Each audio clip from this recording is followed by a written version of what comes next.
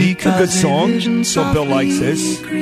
Was the best, still is the best, will always be the best. And when I say that, it's not just some cute little intro I wrote. It really is the truth. Bill O'Reilly has and will always be the best in this business. And right now, BillO'Reilly.com is the only place to go. Even Fox News goes astray every once in a while. BillO'Reilly.com, that's the only place to go. The Silence of the Lambs, his newest column, is brilliant. His interviews, the TV show is great. And, of course, he's on this show every single day. He's got a little piece at 7:20 in the morning, which is always very, very good.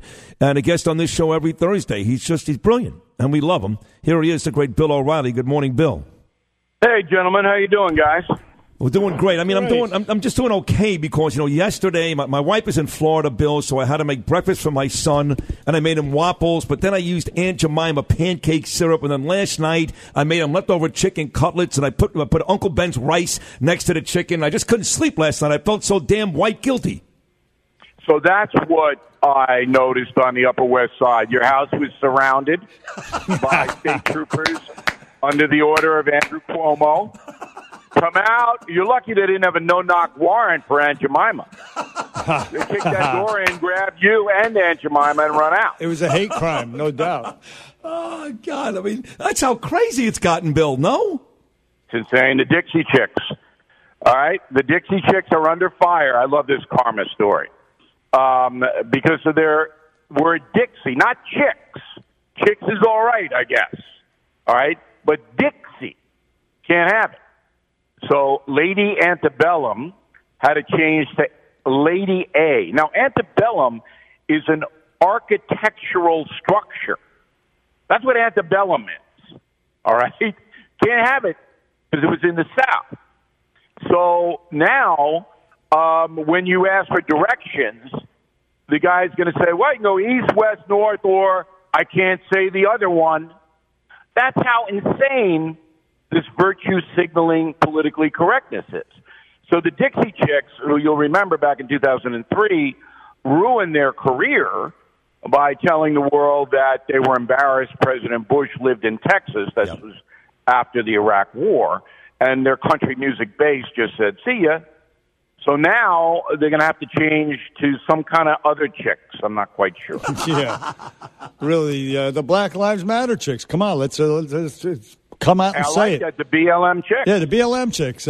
Hey, Bill, seriously, the emasculation of this nation, the surrendering, to cancel culture, the corporate pandering for everything from the NFL to Quaker. You just mentioned Aunt Jemima and the Dixies, whatever it is. When does it end? How does it stop? Where are we going? It'll die down as the story dies down. All stories do. The problem here is a much larger problem because, look, Aunt Jemima, I don't mind that. I mean, there are, African Americans, I don't want them to be insulted. I want to have a fair society. Now, Aunt Jemima doesn't mean anything to me, all right? But I can understand the stereotype. I mean, I'll point out to you that the Boston Celtics logo is some little Irish midget fighting. Right. Yeah, that's right. And Notre Dame. Yeah, does that offend me? No. But I'm a barbarian. I don't have feelings. Right. But other people are sensitive. So if Quaker Oats wants to change it to Aunt Charlotte, I don't really have a problem with that. But what is happening is the virtue signaling by the powerful in this country. That's what's driving all of this. It's not the folks. The folks aren't. I can guarantee you in Watts and in Bed-Stuy, they're not walking around going, oh, we got that Aunt Jemima. We got her. She's out of there. They're not doing that. No. All right? It's the bigger stuff that people should be concerned about, and I think mostly are. But we are living in a Maoist society now where the virtue signaling police are surrounding Sid's home and everybody else, demanding conformity in their insane view of the world. And you can see that the commentators on television, with a few exceptions, are frightened to death. They're scared to offend anyone, to challenge anything. And because of that, the virtue signalers are running wild. Well, maybe because there's no pushback. Maybe they should be scared. I mean, you look at the big big corporations that are willing to just dump anybody at a moment's notice. Bill, I mean, I had a discussion yesterday with a radio executive. I mean, one of the biggest and sharpest radio executives in the country. And he said to me, I love your show. I listen every morning. But what you and Bernie do every single day, that would never work on mainstream radio. Never. You guys wouldn't last a day at any station that is run by a corporation, not like this station owned by John Catsimatidis. So that's just the way it is. You're gonna have to conform. You're gonna have to conform, or you're gonna be home. Bottom line. Well, I'm home.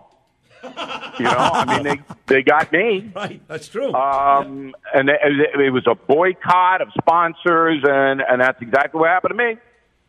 So I'm watching the Tucker Carlson thing now. Because Carlson's one of the few who will speak his mind. And all the sponsors now, Disney and T-Mobile, as soon as Media Matters said, if you continue to advertise, we're going to call you racist. We can't advertise anymore. That's great. Really, it's fine. I will never go to another Disney property again as long as I live. Good. Ever. Good. Yeah. And that's the way people ask me. This is the main question on BillO'Reilly.com. What can I do as an American citizen? Well, you can watch and see what's happening. And then the people who are enabling this Stalinist totalitarian movement, this assault on our freedom of speech, do not buy their stuff, watch them. And I'm not calling for a boycott. This is an individual decision. I'm not saying that anybody else shouldn't go to Disney. All right, I don't have little kids anymore. If I did, I'd probably hold my nose and go. I'm not doing that because I don't want to be like Media Matters and the totalitarians. I don't want to do that. But for me, that's how I'm fighting back. I just turn it off. I'll tell you something that was really horrible last night that you guys might have missed. Chris Cuomo at 9 o'clock, and I know Cuomo. I don't have any beef with Cuomo. All right? And he was at Fox News, and I helped him when he was there. He tried on television that Atlanta shooting last night. He tried that case on television. That was horrible. No one should do that. No one has all the evidence, all the testimony. No one can cross-examine. No one has depositions. And on television, you are trying this case where that officer could get the death penalty? That's what you're doing? Now, I know they did it with O.J. Simpson, and they got big numbers. I understand. That turned my stomach. And if I were an Atlanta police officer, I would have called in sick too last night. Not because I don't want justice done, but this is wrong. This is wrong. This whole thing is wrong. And no doubt the verdict was guilty if it was CNN and Chris Cuomo. No doubt about it. And speaking of... They brought in representatives from the police officer, a couple of his lawyers. So they'll say, oh, no, we get this. Hey, but that's not what this is about. All right? This is about two lives. One guy's dead, and one guy could be dead. And you are playing a game on cable television? Who's guilty? No. Horrendous, horrible. That Atlanta shooting, I mean, just, the DA said that using a taser, he called it a deadly weapon when they charged 6 cops on June 2nd. And then yesterday, he said it wasn't a deadly weapon when it was being shot at a cop. So mixed messages coming there. But the bigger issue here, as you point out, Bill, is the media perpetuating this false narrative of police brutality. Now you have the media and also big tech is corrupt and biased and in the tank. So everybody pushing this false narrative about an epidemic of police brutality, ignoring the stats and the facts. Well, there's going to be a tremendous backlash. The NYPD, I think, is going to lose between 2,000 and 5,000 officers in the next 6 to 12 months. Good officers, veteran officers. They're going to pack it. And I'll tell you what is on the street now, because I have pretty good sources in the NYPD. The district attorney, Cy Vance, would not prosecute the 3 people that vandalized St. Patrick's Cathedral, putting FU on the front of the church. Now, if those 3 individuals had put FU on a mosque or a synagogue, I can guarantee you they would be prosecuted. They are not being prosecuted. Right. And you know why? Because Cy Vance said publicly, well, it's not really worth it because we want to build trust in the community. Exactly what community is that, Mr. Vance? Exactly. Hey, Bill, I said the exact same thing last week, I got to tell you. Synagogue, mosque, they would have been prosecuted to the fullest extent of the law. Catholic Church, no good. You did say that. I disagreed about synagogues, but you did say that. I'm glad you mentioned that because I want everyone to know I'm unmasked. I steal all my stuff from McGurk. No, I mean, I just want to say... I listen to McGurk, and that's what I do all day. Really, that's not why I'm just saying that I'm on a... Look, I'm just reinforcing that what you're saying is 1,000% correct. You're a brilliant man. Let's all admit it. All right? You're being too humble. Yeah, you are McGurk, being humble. how long have I known you now? 30 years?